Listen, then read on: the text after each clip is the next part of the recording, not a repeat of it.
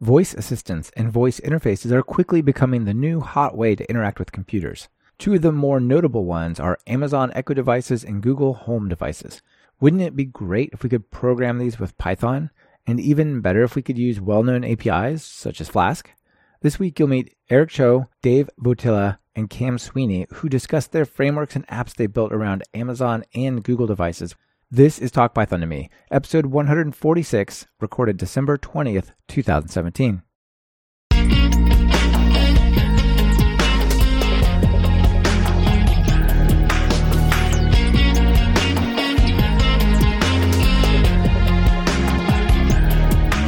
Welcome to Talk Python to Me, a weekly podcast on Python, the language, the libraries, the ecosystem, and the personalities.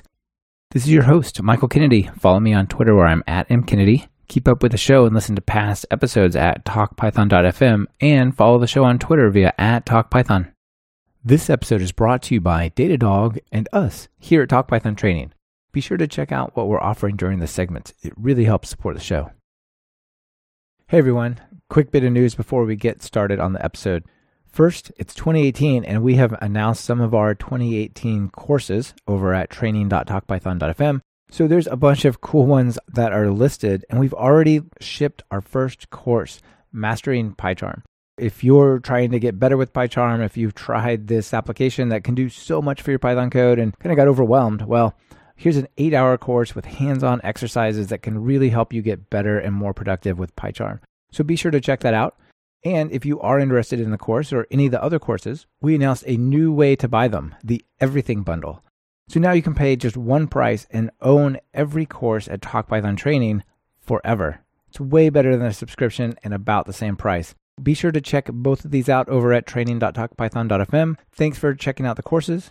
Now let's get to the interview. Eric, Dave, Cam, welcome to Talk Python. Hey, good to be here. Thanks. Yeah, thanks for having me. Yeah, I'm really looking forward to talking to computers. It's going to be a good time. For sure. Yeah. So we're going to talk about Alexa. And just a warning to everyone out there listening, if you have some kind of Echo device, some kind of Alexa-enabled device, it's a really good time to mute it, because while sometimes on podcasts we can avoid saying things like Alexa or Siri or those types of activation words, that's not going to work for this one. It's just not. So put yourself on mute, just fair warning there.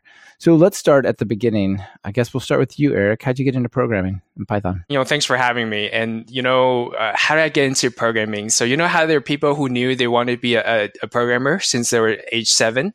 I'm definitely not one of those. I'm a super late bloomer.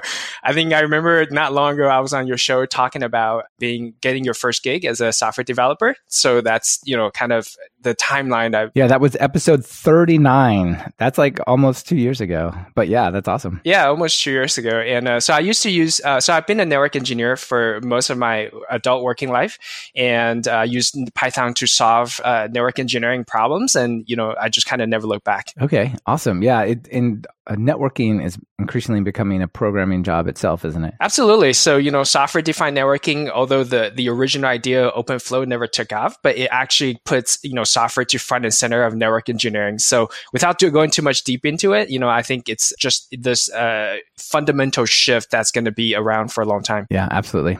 Dave, how about you? Oh, I've always been really a hobbyist, mostly starting with my parents' TRS-80 color computer back in the day when I was a kid, working with BASIC and fiddling around with that. Coming to Python, I honestly can't quite remember when I got started. I think it might have been towards the end of high school, maybe sometime early in college.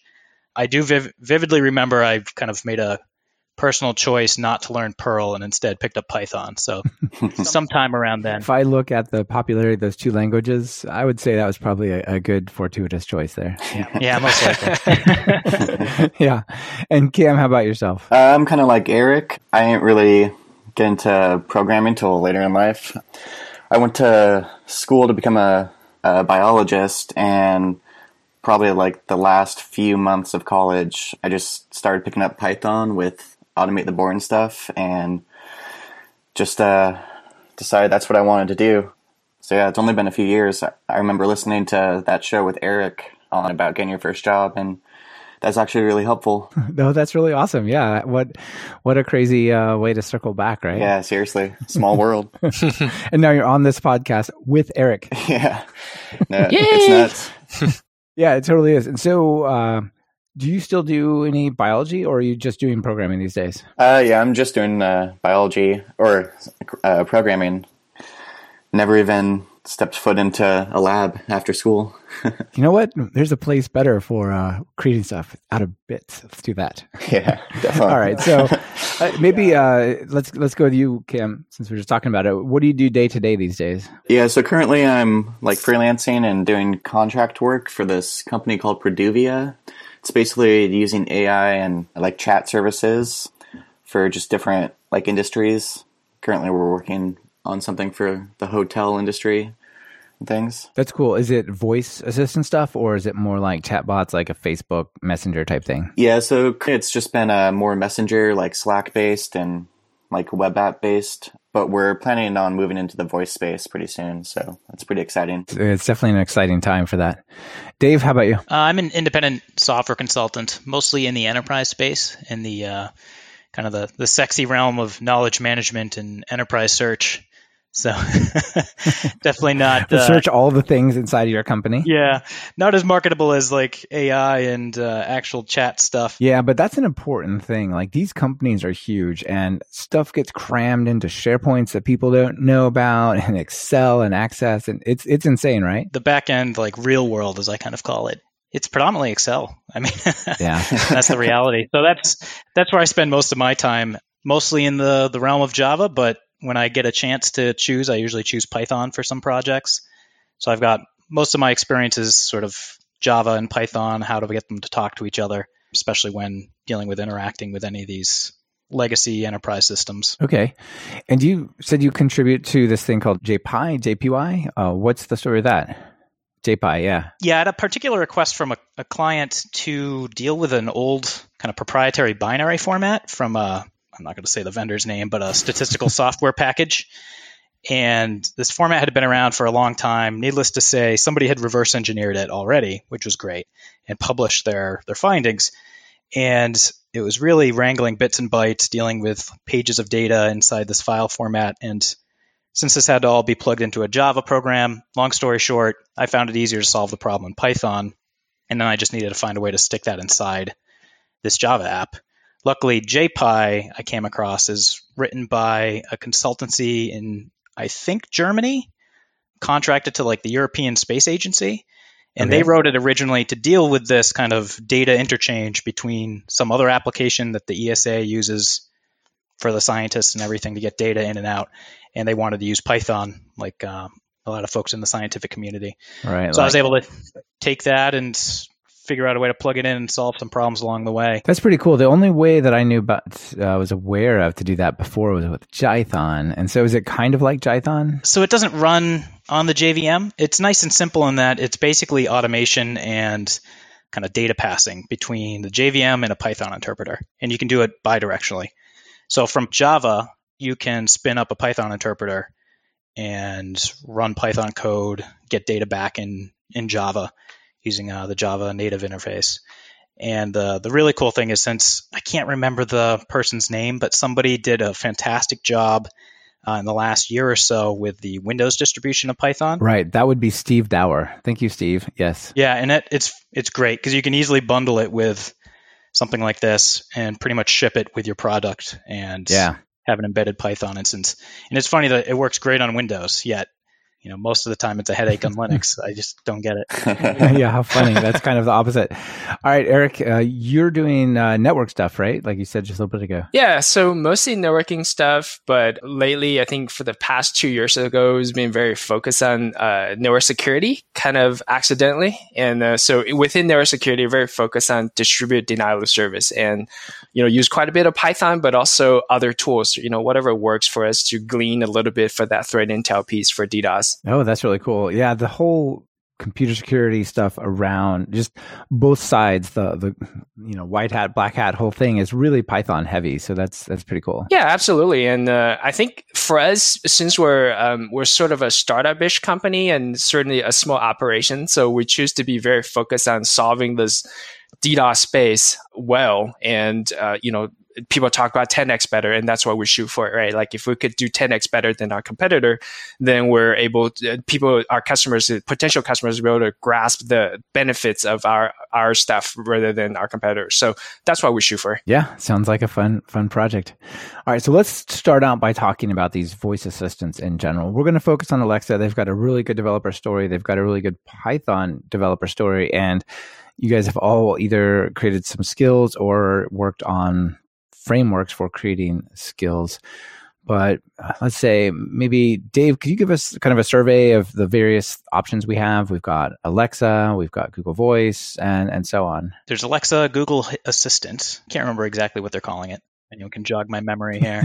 I'm more well-versed in the Amazon ecosystem, or ecosystem, if you will. Would you guys count Apple's Siri or Microsoft's Cortana in this space? Have they opened those up with the APIs and SDKs? I actually don't know. They have so many. Apple's so weird. They have like NDAs for developers and stuff, right? So I haven't been paying attention for Apple. And I also haven't been paying attention to Cortana. Yeah. So I don't know. Yeah, I would say that's probably a no last time I checked, but it was a few months ago. For Siri and Cortana, definitely not. But for Google, yes, but they don't really promote it. So it wasn't until I actually got a physical Google Mini, then I started looking at it. And they do have a developer platform that opened up with third parties, whatever they call it, skills equivalent of Google. So, but that's, Amazon's been really at the front and center for catering to our third party developers, I would say. Yeah, that's interesting. I mean, on one level or another, all of those companies have been pretty good towards developers, but yeah, Amazon with AWS and all the stuff going on there, they're really kind of built for that, right? You can, leverage their Lambda computing to implement your Alexa skill, for example, and things like that. Yeah, so pretty interesting. Yeah, totally. And also, I think they're actively going out, so you don't see as much, say, meetup groups or trainings. And I know they actually contracted Big Nerd Ranch to do Alexa trainings to bring people up to speed. And you see, a lot of Twitter feeds from their evangelists. So I think all this feeds into the funnel of people, maybe you could reach 1,000 developers and, maybe 10% to 1% of them actually take up. And then you funnel it down to the people who actually will publish skills. So I think Amazon is the biggest, spread out the biggest net for these developers and then trying to catch those who are interested in the space. Yeah. Cam, what do you think? Yeah, definitely. Google, they have it open, and it's gotten a lot easier to develop for the Google Assistant. But like Eric was saying, they don't really advertise that or anything. Whereas, Alexa is they're just reaching out for anyone to develop. They're really pushing it as something anyone can get into, which is really cool. And then, yeah, Siri, I'm pretty sure they don't really even have that open or anything. I've never heard of any third-party Siri skills or whatever, which is pretty surprising just because they were the first to the space, and I feel like they kind of maybe dropped the ball with that. I totally agree. There's no way they can't have some sort of programming API though, right? Since they're going to have their HomePod thing. And I just looked, Microsoft has the Cortana Skills Kit, which came out in September, but it's in public preview. So, that's also, I guess, a thing.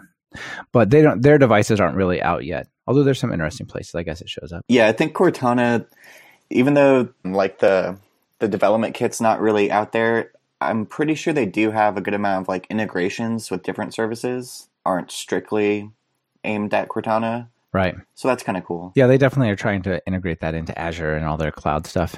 So let's maybe just go down the list of the hardware that's available.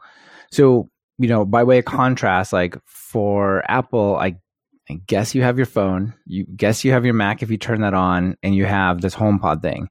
If you look at Alexa, I'll just go through the list kind of quick because there's tons of it.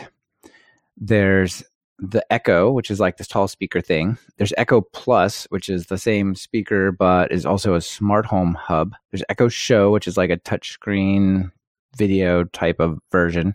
There's the Connect, which will turn it into a landline. There's the Echo Spot, which will let you make video calls and stuff. That one's kind of cool. It's got a little screen on it. There's the Dot. That's the little mini one. There's the Tap, the Look, the Fire TV, and they actually are integrating them into cars as well, which is pretty cool. So Ford Sync is coming out with Alexa integration. So you can say, ask it for driving directions and playing music and stuff like that, which is cool. And BMW and Mini are also integrating it as well for the 2018 models. So that's just some of the devices that these skills run on, right? I would also add to that. So the Spot. So we're recording this on the 19th of December, and that's when the Spot will actually come out. So I think outside of a few like tech reviewers and on-site reviews, website reviewers, nobody has seen the Spot yet. Yeah, and then Show is kind of expensive. So I would say mostly in the wild, you would see the Echo and the Echo Dot, especially if you're talking about cars. There's a bunch of YouTube videos showing people how they fit like the Dot directly into the cup holder. And that's kind of cute and neat. And I know a bunch of my friends have done that. That is really cool. I've actually done that too. I would do that if it wouldn't freak out my wife. She doesn't like it around so much. She's not. We'll talk about the thing, constant listening, right? But yeah, my car has 4 USB plugs and it runs off USB. It could just put it in one of those little cup holders. It'd be awesome. But no, it doesn't go in the car in my house, I'm afraid. I guess we should make the distinction between Alexa and all those pieces of hardware I talked about. So there's all this hardware and then there's Alexa. Dave, do you want to maybe talk about the two? I mean, the hardware is really just the gateway to interact with the Alexa service. And the primary kind of concept is this idea of an utterance or a user's intent.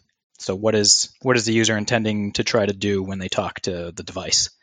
I believe Amazon splits the technology up into at least 2 or 3 different services now in the back end that as a developer at scale you could use individually for different things like voice recognition or text to speech. So it's kind of like the front end and back end of the Alexa service. But to the consumers, they really interact with just the sort of the combination of all of that. Right. And can you take the Alexa AI piece, the software piece, and put it on your device? Like if I was on Kickstarter and making some like smart bike that would, I don't know, turn on the blinkers when I would tell it to turn or something, whatever, something stupid. Could I get that and plug it in? Yeah, it's a couple folks have done some interesting projects like that a while back. I know one of the initial kind of popular hacks that appeared online was somebody taking a Teddy Ruxpin and making it speak and basically becoming kind of a conduit for Alexa. And it was both kind of exciting and creepy at the same time. That's exactly how I imagined it would be. There's still some videos on YouTube. You can even use it piecemeal. So if there's things where you wanted to build a service that did text to speech, you could use that portion. If you just needed to deal with sort of understanding and matching with some confidence what the user's utterance was, they have that as a service as well. That sounds pretty cool. It's definitely some really neat services that they have. And it seems like it makes it really easy to plug in your logic into their kind of text and sentiment understanding. Yeah, and like most Amazon services, you can either use them as individual piecemeal kind of components or pull them together into a solution. I guess one of the things I want to do is give people a sense of some of the skills that you can have on an Alexa device, and then talk about ones that you have all either contributed to or worked on or something like that. So let me just run down the list. So there's over 20,000 Alexa skills now, which is pretty awesome. It definitely seems like the place where developers are building new things compared to all these other places we talked about. So you can have them for finance. You can like ask what your credit card balance is. You can ask what the stock price is. You got if this, then that integration. So, if I get an email from this person that says this, put it on, edit them. You can speak to it about all the if this, then that. You basically integrate with that. It integrates with like electric cars. So I have a ChargePoint charger from my car and I can ask it. You got to direct it towards the skill, right? So you say like, ask ChargePoint how many miles were added last time when I charged or something like that. So that's really cool. We got smart home drinks. You could ask it for like what cocktail you should have and how to make it. Flash briefing, travel, like you could ask it where you could go for $400 or Lyft, all sorts of stuff, right? What maybe go around each one of you, like what's your favorite skill that's out there, Cam? Not sure what my favorite skill would be, but I've never published a skill to like the Alexa marketplace or whatever it's called. But I've mainly just created like little personal ones for my own use. Back before I found out about this project called Home Assistant, which basically connects different smart appliances. I use Alexa to like control some lights and stuff. And then for my old job, I would just ask Alexa to trigger like some scripts to run my computer like nightly. Alexa, is my server up? No. Alexa, reboot my server. Alexa, am I still employed? Exactly. Yeah, and then I also created the audio sample skills for the Flask Ask repo, which we'll be talking about in a little bit. And that was pretty fun. Yeah, I really like how Alexa allows you to stream audio, like good-sized audio streams. That makes it really cool. Yeah, I do a lot of listening to music on my Alexa. It's cool. Yeah, definitely. How about your? Yeah, my favorite skill is my skill. So I publish several skills, and the ones that are my favorite and certainly attract the most unique users per month is Seattle English Tutor. So if you imagine, just having this person or this assistant who would help you train your English skill. If English was your second language, which was my case, then that's what it is, right? So I'm actually, the first time I heard how Alexa operates and how, see a few examples, this just springs to mind. And of course, this was also inspired by Mandy Chen. So she was one of the earlier developers / evangelists, and she put out this beta and just kind of took it from there and published a skill and working on version 2 of that. That's pretty exciting. Very cool. Dave? It's a toss-up. So, there's your favorite is usually the one you have published, if you've got one published. So I worked with Vermont Public Radio to help them basically create an Alexa skill that would allow users to stream their live streams as well as the episodic podcast content that they release. Yeah, that's cool. I'm thinking about doing that for the various podcasts, like especially around Python Bytes, because it's got all these little pieces, and there's a lot of cool things you can do with audio, because that's the native format of this thing, right? It's quite awesome. You can just kind of point the Alexa service at a stream, and it can handle kind of starting and stopping and just kind of knowing a little bit where it left off. Then you also had another one that got banned, right? Yeah, like you were a rebel. So this was when I first got my dot. It was almost a year ago. It was I think it was Christmas last year. The very first thing I did was make a skill that would interact with Twitter, go to Donald Trump's Twitter feed, grab a random tweet of his last, 100 or 200, whatever is accessible via the API, and read it out loud. So you could ask Alexa, what's either his latest tweet, or to ask Alexa to read a random one, and it was almost always comical. But after submitting it... They wouldn't put it up there, huh? No. So they were running... this kind of goes back to the idea of Amazon having done a pretty good job in developer outreach. They were offering a free Amazon hoodie or something like that if you got a skill published in the store before maybe January 10th or something like that. And I submitted it, and they rejected it because of copyright infringement, allegedly. So I didn't know you could own your tweets, but that's sort of news to me. My guess is they were just sort of afraid of the litigious Donald Trump at the time. Yeah, it must be, because that is a public thing. And especially now, it's, communication of the United States government in a sense. So that, right, that's kind of in one sense all ours, I guess. I don't know. It turned out I did some digging. There were some already in the skill store. They avoided using Trump's name. So they said things like presidential tweets or something like that. This portion of Talk Python to Me was brought to you by Datadog. Datadog is a monitoring solution that provides deep visibility into your Python apps, so you can understand why certain requests are slow or what caused a specific error. Datadog's open source tracing client auto-instruments popular libraries like Flask and Redis, as well as async libraries like Async.io, so you can get started without making any code changes. Within minutes, you'll be able to investigate bottlenecks in your code by exploring interactive flame graphs and rich dashboards. Start a free trial to see for yourself. As a bonus, Datadog will send you a free t-shirt. Just visit talkpython.fm/Datadog for more details. The certification process and all that is kind of evolving, just like everybody, they're kind of evolving as we go. So if you put the name unofficial or like fan or fans of or whatever, then you get, not to guarantee it, but you have an easier time getting it approved if it was something of that nature. Okay, yeah, that's good advice. The president of the United States is not a matter, but but just like normal companies, like fan of Disney, of whatever it is, so something like that. Cool. All right, well, let's talk about how you build these things. So obviously, Python is a good way to do it, which is pretty awesome. And I guess the first thing people might wonder is, do they have to commit to going and buying an Echo device, piece of hardware, so that they can do this? The answer is no. It's like developing for Android apps. You could use the simulator. It's not as good as the real thing, but it'll get you closer until you feel like committing to a hardware purchase. And of course, the hardware is getting cheaper and cheaper and so on. But so the software that you could use is echosim.io for the website to, kind of click on it and then speak and just behave just like Alexa, except you can't do voice streaming. So I don't know if you do podcasts and so on. And another tool is your Revert mobile app that you could download and then behave just like Alexa. That's like an iOS app, but then you can talk to it and it basically... It is an Alexa, but it's just a software one, huh? Yeah, absolutely. So it's like, it's both Android and iOS as far as I know. And so when you launch it, it just has this big dots, right? Like the whole screen just filled with the dots. And you click on it and then, it listens for whatever input using your microphone and then, dishes out the response that way. And you link it to your Amazon account, of course. Cool. So one thing that I ran across getting ready for this show that I had seen a couple years ago and I kind of forgot, but it seems so super helpful here is ngrok. Have any of you guys used ngrok for this? Yeah, ngrok is a great tool. Tell people what it is. It exposes a local port on your computer and basically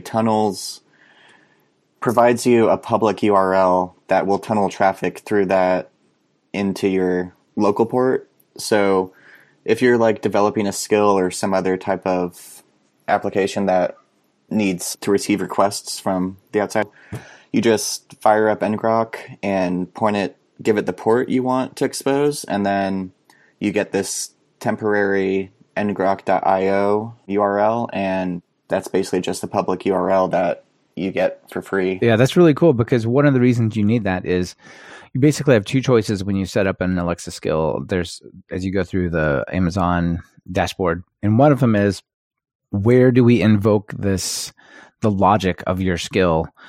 And it could either be an AWS Lambda, which is the serverless computing thing, which you can definitely do in Python, or it could be some HTTP endpoint.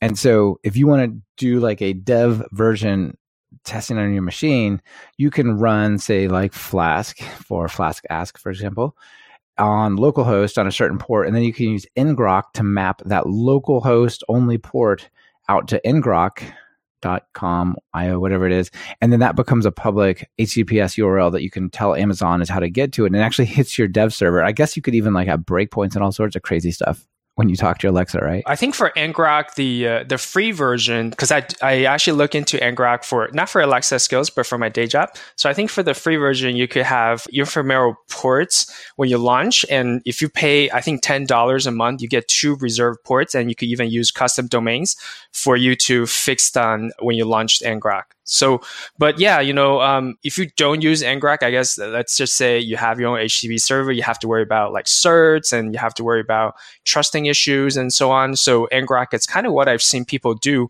if they don't use Lambda and use your own server. Okay, that makes a lot of sense. All right, so I guess Eric, I'll stick with you for a sec.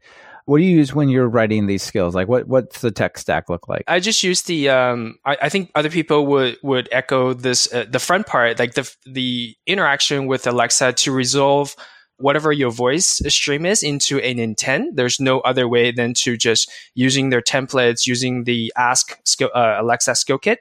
And then, like you mentioned, I use the triggering for Alexa as the input to trigger my Lambda function. And then Lambda function, if I need a database, I use DynamoDB. And that's kind of the whole flow. Yeah, that's pretty cool. And DynamoDB is a really interesting NoSQL as a service inside AWS, which is cool. Yeah, super fast. Yeah, it's crazy fast. That's cool. Cam, how about you? Yeah, so I don't use Lambda or AWS or anything. I just typically, since I haven't published, it's usually just through ngrok, but I write all the code using Flask Ask, and then once I'm ready to kind of just have that running, I host it on Heroku, just like the free tier, so it's kind of just 2 steps. Yeah, that's nice and easy. Yeah. Yeah, we'll talk more about Flask Ask in just a second. Dave, how about yourself? Yeah, it's Flask Ask and Heroku. And with Heroku, the free tier for most skills, especially if it's sort of just a personal skill and you don't expect it to become like a top 10 skill in the skill store, you can pretty much run the free tier indefinitely. I can imagine, like, how much traffic could Alexa possibly generate? That's sort of the good thing, is that it's very kind of quick in the interactions. And even if you're doing something with audio and audio directives and opening a stream, the stream actually goes from the stream source to Amazon and then to the endpoint, whether it's a dot or something else. So you don't have to worry about... You don't have to flow it. Yeah, you don't have to pass that through. Yeah, that makes it really nice. Yeah, so your Heroku instance or something else could spin down for a while. That stream could play for a half hour.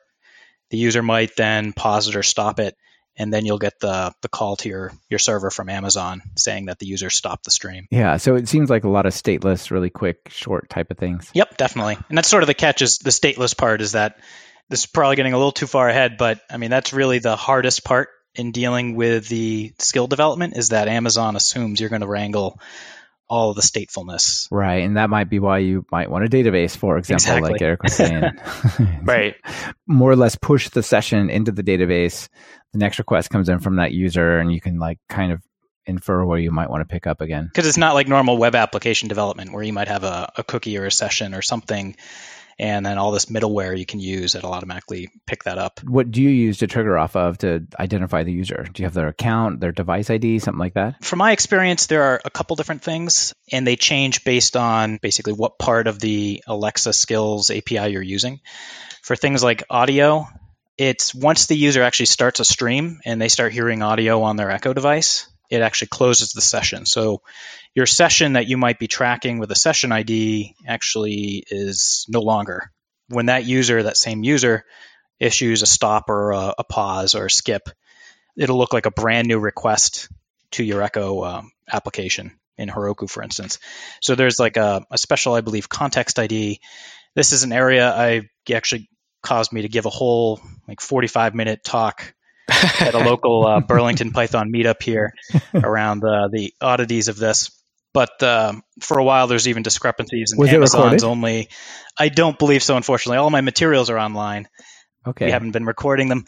But Amazon's documentation was also kind of incorrect. And for those who had been doing skill development maybe for a while or kind of tried their hand at it like a year ago, if you tried to do any of the audio stuff with Amazon's actual formal test suite that they have in their developer web app, it didn't work because it didn't have this proper kind of unique context ID generation. So you just have to hold on to that, and then you need to hold on to the stream ID. There's certain things you can give to Amazon saying, if you're doing a dialogue with a user and you're not closing the session, the user chooses, I think, common example skills, or like tell me your favorite color, and then you use that later on in the conversation. Amazon can hold that session-based information, but once you start playing a stream, the session's gone. So it's on you to have a caching layer or a database that says, okay, for this particular interaction, they started this stream. So that way, when you get the stop or the pause or the skip, you know what it refers to. Okay, yeah, that's cool. It sounds challenging, but you can make it work. It's one of the newer areas for playing streams. So from day one, you always get the user ID and the session ID. So the session ID obviously just as good as the session goes, and the user ID is it's a string that associated with your Amazon account. So say if you have multiple like Echo and Echo Dot, you'll get the same user ID for both devices when they launch the same skill. So later on, I think you face as a challenge if you want to differentiate between Echo and Echo Dot, then you want to use there's a newer checkbox to say ask for a user's locale. And if you do that, then you actually get past the device ID. And that's how you get by for identifying unique devices versus just the user ID. Right. If you have like one in your kitchen and one in the living room, and the kids are messing with it in the living room and you're in the kitchen, right? Like, yeah, you might want to differentiate between those. There are instances you want to have a frictionless experience between, different devices that you have, as long as you have the same ID. Like say, for example, if you enable a skill set, for your one device, then you automatically enable it because it's associated to your Amazon account. But there are other times when you need to differentiate between devices because of device limitation. For example, Echo Show will show you a little string, and while the Echo itself doesn't. So there are different use cases for them. And because this is so new and Amazon's learning as we go, they definitely try to iterate based on that. And one thing that I would kind of just stand my soapbox and sing the praises for Amazon is they do listen to developers, arguably more so than Apple and Google and all the other platforms. That's how I feel about it. That's pretty cool. So let's talk about what Dave and Cam have brought up this thing called Flask Ask. So Flask Ask is that the ASK Alexa Skill Kit is what the Ask stands for? Right. Okay, cool. So Cam, tell us what Flask Ask is. It's a Flask extension. It's made by this guy, John Wheeler, and it's a really cool Python package to get started with Alexa.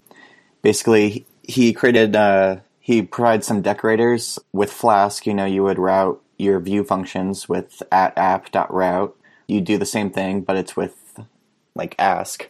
And then you basically just write your code as if you're doing a typical Flask web app. You just have your view function, and when you return your response, it provides special response classes to either ask or tell the user. So you can like ask something and then expect a response back to that question, or you can just send a message to the user. And it just makes it really simple to get going. And I've seen that it's pretty cool. It's brought in a lot of people who are new to Python or programming in general, who are just diving in, which is pretty good for the Python ecosystem. A lot of people know Flask, or they know some Python web framework, which is super similar to Flask in a way or another. And if you can just write a Flask app, and instead of put, the view decorator or whatever, the route decorator, you can just say @ask.intent and name basically the intents of your app, which is pretty cool. So it seems like it's really, really approachable.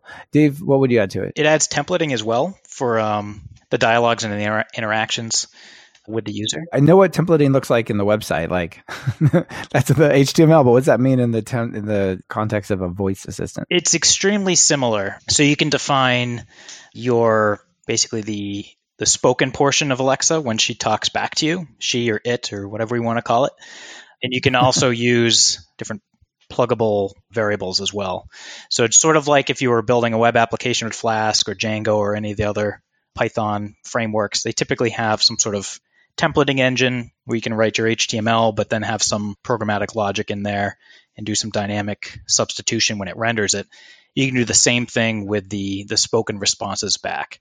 So it makes it a lot easier, because the big nicety of Flask Ask, other than it fits right into the kind of the Flask model of building web applications, is that it also deals with wrangling all the nasty JSON that you need to send back to Alexa. Yeah, and that's pretty awesome that you can kind of forget about that. Yeah, you can take Flask Ask, you can be up and running and never have to you have to know a little bit about the sort of how the API works with the idea of the requests and the responses, but you don't need to know the JSON format, which is pretty lengthy. The templating and stuff for the responses, what's also cool is it also allows for SSML, so you can kind of give like the actual voice response some more kind of customization. Yeah, like the inflections, the way you can kind of tailor how things are pronounced, so it's not as robotic. Yeah, that's cool. So you can make it sound like it's a question, like go to the store versus go to the store. Yeah, I think some of that Amazon does pretty well by default, but for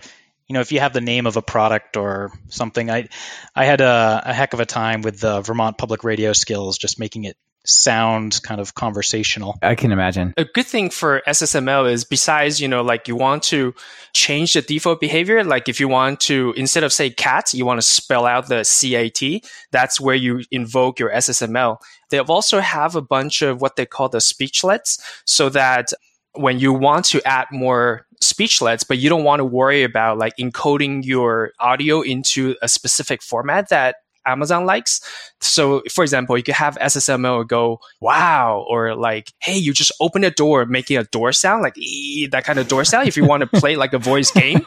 And that's exactly what you use SSML for. You just use a little tag, like an XML tag, and then you find out the list of ever-growing list of speechlets that they have. And then you could start having interactions that way without worrying. Like I said, like the biggest challenge for encoding your own audio for Amazon is the bunch of restrictions that they place to, just because for their consideration and for speed of getting that file and play back. For voice, you don't have the luxury of visual, so you always have to short, concise, and fast. So that's kind of cool that they have these I would say about 30 speechless. And of course, they're adding in more every day. That sounds really cool. One of the things you made me think of when you're talking about your door and stuff is you could do a pretty awesome audio replacement of like a text-based game, right? You walk into the room and you see this. What do you want to do? Yeah. Like all those types of games, like Leisure Suit Larry or the Muds or whatever, right? You could probably have a really awesome little skill that is like that game, right? That is exactly the example they give. So if you have gone through some of the later, not the beginning, but the later like Amazon workshops and stuff, and that is exactly the example that will walk you through. And the JSON example, the JavaScript example that they give online that they publish open source is the game that you interact with people, and especially kids. They don't have a lot of patience and they don't have a lot of wide vocabularies. So they use that as an example. So, you open up a box and do you either take a look at it or you close it right away? And then you wait for the kids to respond and then you'll go from there. So you have all these, interactions that, like you said, the gaming aspect of it. That sounds pretty fun. With this Flask Ask thing, it makes it so much sense like where ngrok fits in. So basically you write your code as a Flask application, which, you can run. It's going to run on localhost on port 5000. But then in order to actually test and develop and debug that, you need to be able to let Amazon services directly call that service, right? Right.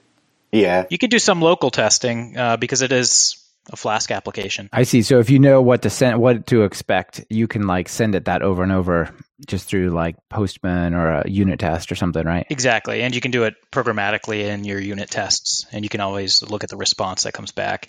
But I mean, from my experience, if you're going to submit something and not use it just for personal use, nothing beats actually using a hardware device. Cool. Is there a way to make like personal skills that your Alexa has that are not public? It's like associated with your Amazon account. Like, I think it's in development or something. That's what the skill is marked as. But do you guys know if that like persists, or is there like a limit to how long you can keep it like running privately? I don't think there's a limit because I definitely have some old ones lingering that I haven't cleared out. Until Lambda starts to charge money, I would just keep all of my skills.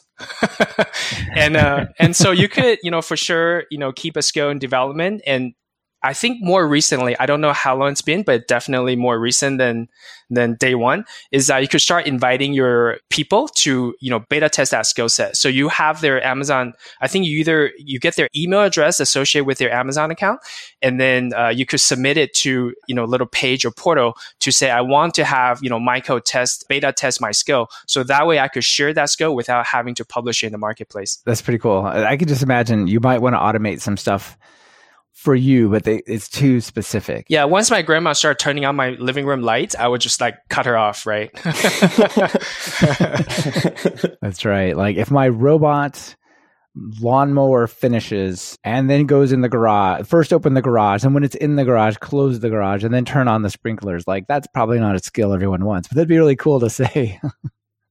Go mow the yard and then water it. You know what's super creepy is that for the new Amazon show, you actually have a drop-in mode. So they could actually call you like a Skype call with video without you knowing. I think you could it has to be opt-in.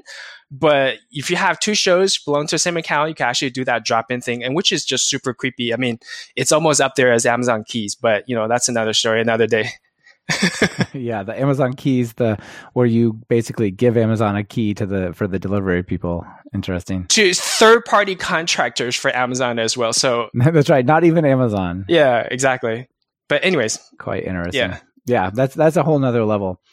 So Dave and Cam, you guys both contributed various things. Cam, let's start with you. What do you do for Flask Ask? Yeah, so Flask was like my first real step into the open source world. I started by just going through the code base and trying to document everything, or like the doc strings and everything, and that kind of just gave me a really good understanding of how the whole thing worked. And then at the time, there was no support for audio streaming besides through SSML, which it's limited to like, 30 seconds or a minute or something. Once Amazon announced basically the audio streaming capability, I implemented the response classes for streaming like audio streams from some URL, so that you just say return audio and then whatever. Dave came along later and really made that much more solid for working across with that whole session issue here, speaking of. Yeah, cool. And Dave, how about you? I basically built off of a lot of the groundwork that Cam had laid. So I found Flask Ask when I first started doing skill development, and I used it as the basis for the streaming skill for Vermont Public Radio. And everything was working great, and we went and pushed out kind of a testable version into Heroku. And as we were manually testing it, we found that every once in a while, the stream would just sort of get interrupted or stop.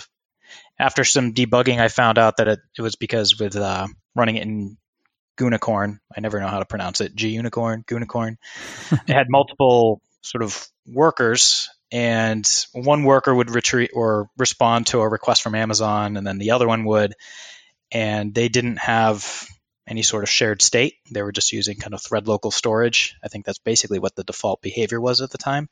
So I had to find a way to get them to use some shared state to be able to solve the problem of starting and stopping the streams. And luckily, all it required was digging into sort of WorkZug, the underlying kind of underpinnings of Flask, figuring out how that worked. And conveniently, there was a caching layer already there. So it was a matter of just kind of bringing that up into the Flask Ask world, making it simpler. Yeah, that's cool. Using the simple cache, I think, is the actual name. So it's as simple as that, where it'll do it in memory. And that solved the streaming problem. Lets it push across the different request threads, right? Right, because you can never guarantee who's going to respond to it. And if you did spin up multiple, let's say you did have a massively popular skill, or maybe your skill is actually part of a larger application, it also just happens to be an Alexa skill endpoint, you might not even know which server responds to it. Interesting. So something that's similar to this that you created, Cam, is called Flask Assistant, right? Tell people quickly about that. Yeah, it's basically just the Flask Ask for Google Assistant. And rather than using the Alexa Skills Kit and basically the whole Amazon ecosystem, it uses something called Dialogflow, which used to be called API.ai. And what that is basically a NLP, natural language processing platform owned by Google. And so it's pretty analogous to Flask Ask. It's got a very similar API and everything, and allows you to integrate it's not called a skill for Google Assistant or API.ai, but basically your little voice app with things like Google Assistant or Skype or Facebook Messenger. Do they have to run in different processes, or could I host both a Flask Assistant and Flask Ask app in the same code on the same server? I actually haven't tried that, but it should be possible just by basically stacking decorators. And then one cool thing about Dialogflow is that Alexa is actually one of the integrations. So if you were to do it that way, you could basically export your project into the Alexa Skills Kit. But I mean, if you're going to do that, it makes more sense to just use Flask Ask since it's... Right. Yeah. Yeah, and maybe you just run two processes on two different ports or whatever. But yeah, it's still pretty cool. Yeah, it's been fun working on that. We're getting sort of near the end of our time together. Let's talk about maybe a few higher level questions. First, maybe Eric, you can go with this one first. How do you make money as an Alexa developer? So if I was working on an iPhone app, an iPhone game, I know how I make money there, or Android, just not as much per user, but still, right? You put it in the store, people buy it. You don't buy these skills. You just tell Alexa to install them, or you go to your phone and install them, right? Yeah, that was my question from day one. Is like, how do you make money from it? And so they recently announced an in-app purchase. So essentially, you could make purchase just very much like what you do in like an iPhone app. But I haven't, because it's so new, I don't know the details on that. But currently, you have two ways to make money, or three ways, I guess. So one is you could get Alexa credits, AWS credits, if your Alexa skill invoke charges.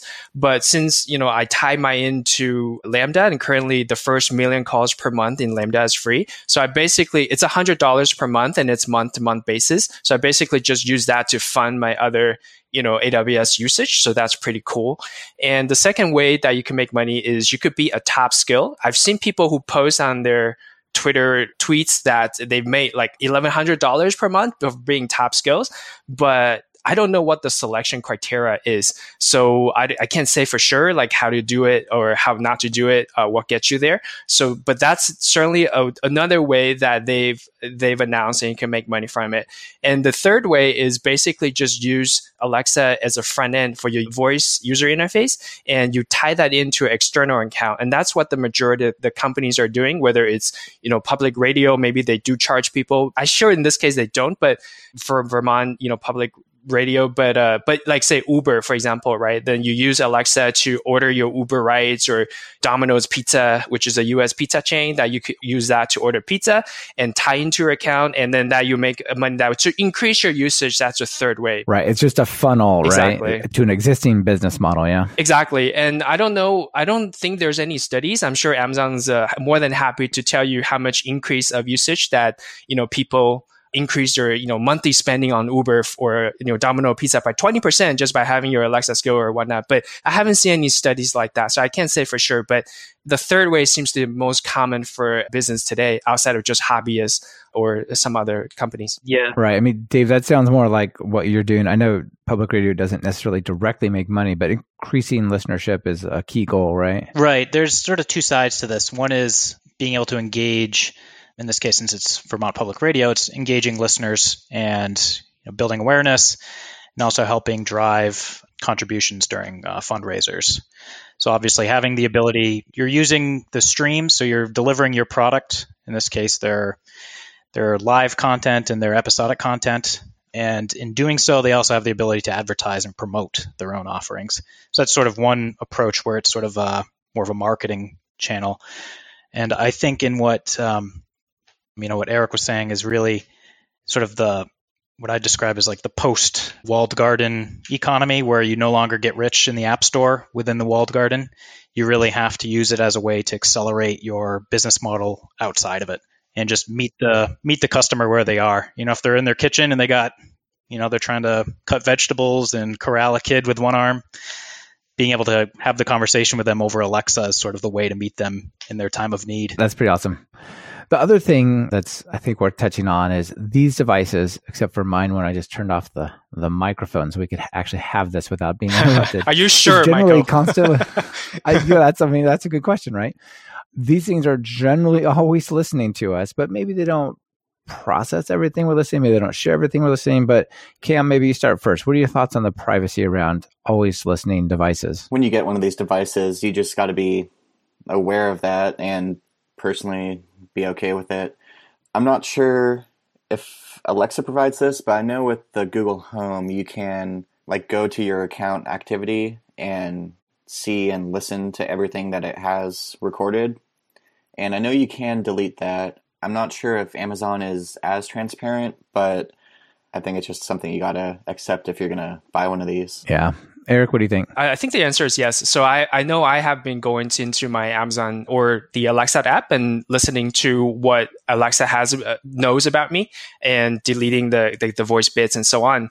But of course, this is a big topic, and it's been in the news recently just because of the murder case. I forgot which state it was in. Basically, you could go. We'll probably include it in the show notes or whatnot. But so I actually went out and looked at the official response from Amazon regarding this. You'd never know, how much do you trust Amazon, right? Back to the Amazon key issue. But the official word is that they do a 1 second buffering to detect your wake word, and then they constantly delete that 1 second buffering. So unless you hear one of the wake words in today's setting is one of the four, right? You could choose to have Alexa, Amazon, computer, or Echo as your wake word. So they do that 1 second thing to do echo cancellation, and they do to detect false positives, but the wake word, and then only if you speak the wake word, then you start recording and so on. And obviously, like you did, Michael, is to put on the mute button when you really don't want anything when you don't want Echo or Alexa to participate in anything. Yeah. And Dave, what do you think? I've really got two sides to this. One is I'm less concerned about what Amazon or somebody else is hearing, but I do like to play around with it because I'll use funny voices. Like even with Comcast, they now have voice control and the remotes, and I just try to see how good it can recognize the weirdest voice it can come up with. And it's shockingly good. And if they want to record that, feel free. They can keep that on a server somewhere. I'm more concerned about sort of the secondary kind of proliferation of all the connected things that people are going to run out and buy and plug into this ecosystem, because You look at, the smart home things, even just a smart home outlet. That was like the big thing I know my family went out and bought last year when we all got Echo Dots. Usually you have to sign up for a third-party service or something from that consumer electronics manufacturer who's not skilled at securing a software-based environment. Yeah. And that's what integrates with Amazon. So I'm less concerned about Amazon and more concerned about all these kind of secondary vendors that are going to do a poor job, and they're just going to create these holes in our homes.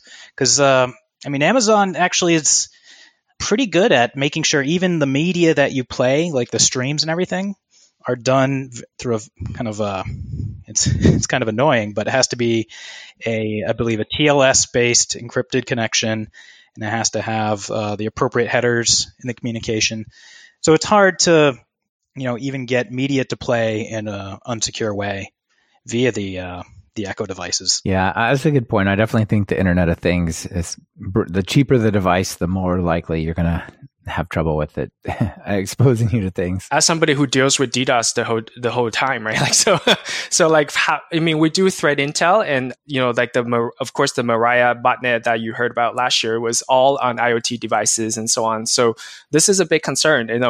Instead of being an infected host with something that the user look at every day, it's now becoming all these unmanaged, relatively powerful devices that spread around, like monitoring temperatures, right? Yeah, like aside from just, the things you talk about, like as this all progresses with all these different smart sensors, like either activating or deactivating based on your like daily routine, whatever entity is like in control of all this information, they can build like a really good picture of what your life is like just by all these small little adjustments you make with your smart appliances and stuff, like they can tell when you're home or like when you cook and all these things. So it's something to be aware of. Yeah. How many people live in your house based on how many unique voices does it hear, for example? But remember, it's as they said, I think it was the NSA after the whole Edward Snowden thing, it's just metadata. What are they going to do with it? That's right. It's just metadata. Come on. No problem. I don't see how that could go. Right.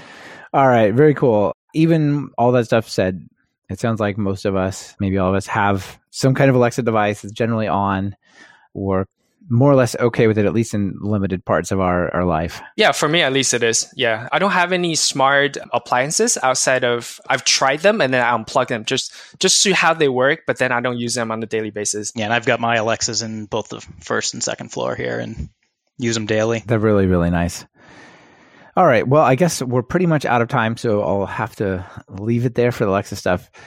But let's go down the 2 questions. So Dave, we'll go with you first. Favorite editor? I can't make up my mind. I either use Vim or Emacs, depending on the situation, and my hands are in constant pain as a result. Cam? Sublime. It's just so quick and nice. And Eric, have I corrupted you? Yes, you have. So I used to use Vim, but then since I listened to Talk Python too much, and so I now use PyCharm exclusively. I definitely love that thing as well.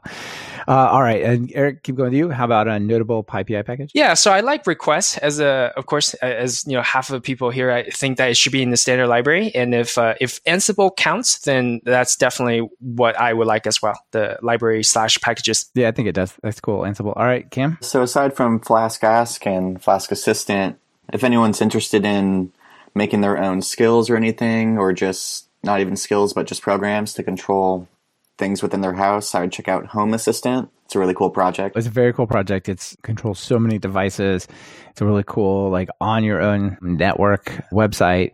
And I had the guys on episode 122 a while back. So definitely cool.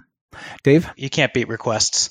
I was going to say that. Yeah, awesome. Okay, so I agree. Request is definitely the most popular one on the show and out in the world. Final call to action. People want to get started. They want to get started with Alexa. They want to get started with Flask Ask, things like that. What do they do? Just jump in, you guys. Yeah, I think they could just go, there's a bunch of templates, that pre-made templates and step-by-step guide. Like I said, Amazon's very involved in reaching out to potential developers. So you could easily get a lot of freebies that way if you publish your skill sets. Go check out some of the tutorials for Flask Ask and get started. It's not too hard. There's a bunch of sample projects. Each one of them, I did some work in making sure that they're sort of sanity checked with each version. So they should actually work, and they'll show you how to use things like Flask blueprints with Flask-Ask.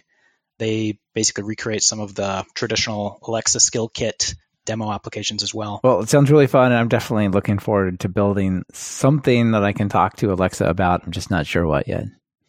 Thanks for being on the show, everyone. Awesome. Thank you. Thank you. Yeah, thank you. Yep, bye. This has been another episode of Talk Python to Me. Today's guests were Eric Cho, Dave Votilla, and Cam Sweeney. And this episode has been brought to you by Datadog and us at Talk Python Training. Datadog gives you visibility into the whole system running your code. Visit talkpython.fm/Datadog and see what you've been missing. They'll even throw in a free t-shirt for doing the tutorial. Are you or a colleague trying to learn Python? Have you tried books and videos that just left you bored by covering topics point by point? Well, check out my online course, Python Jumpstart by Building 10 Apps at talkpython.fm/course to experience a more engaging way to learn Python. And if you're looking for something a little more advanced, try my Write Pythonic Code course at talkpython.fm/Pythonic. Be sure to subscribe to the show. Open your favorite podcatcher and search for Python. We should be right at the top. You can also find the iTunes feed at /iTunes, Google Play feed at /Play, and direct RSS feed at /RSS on talkpython.fm. This is your host, Michael Kennedy. Thanks so much for listening. I really appreciate it. Now get out there and write some Python code.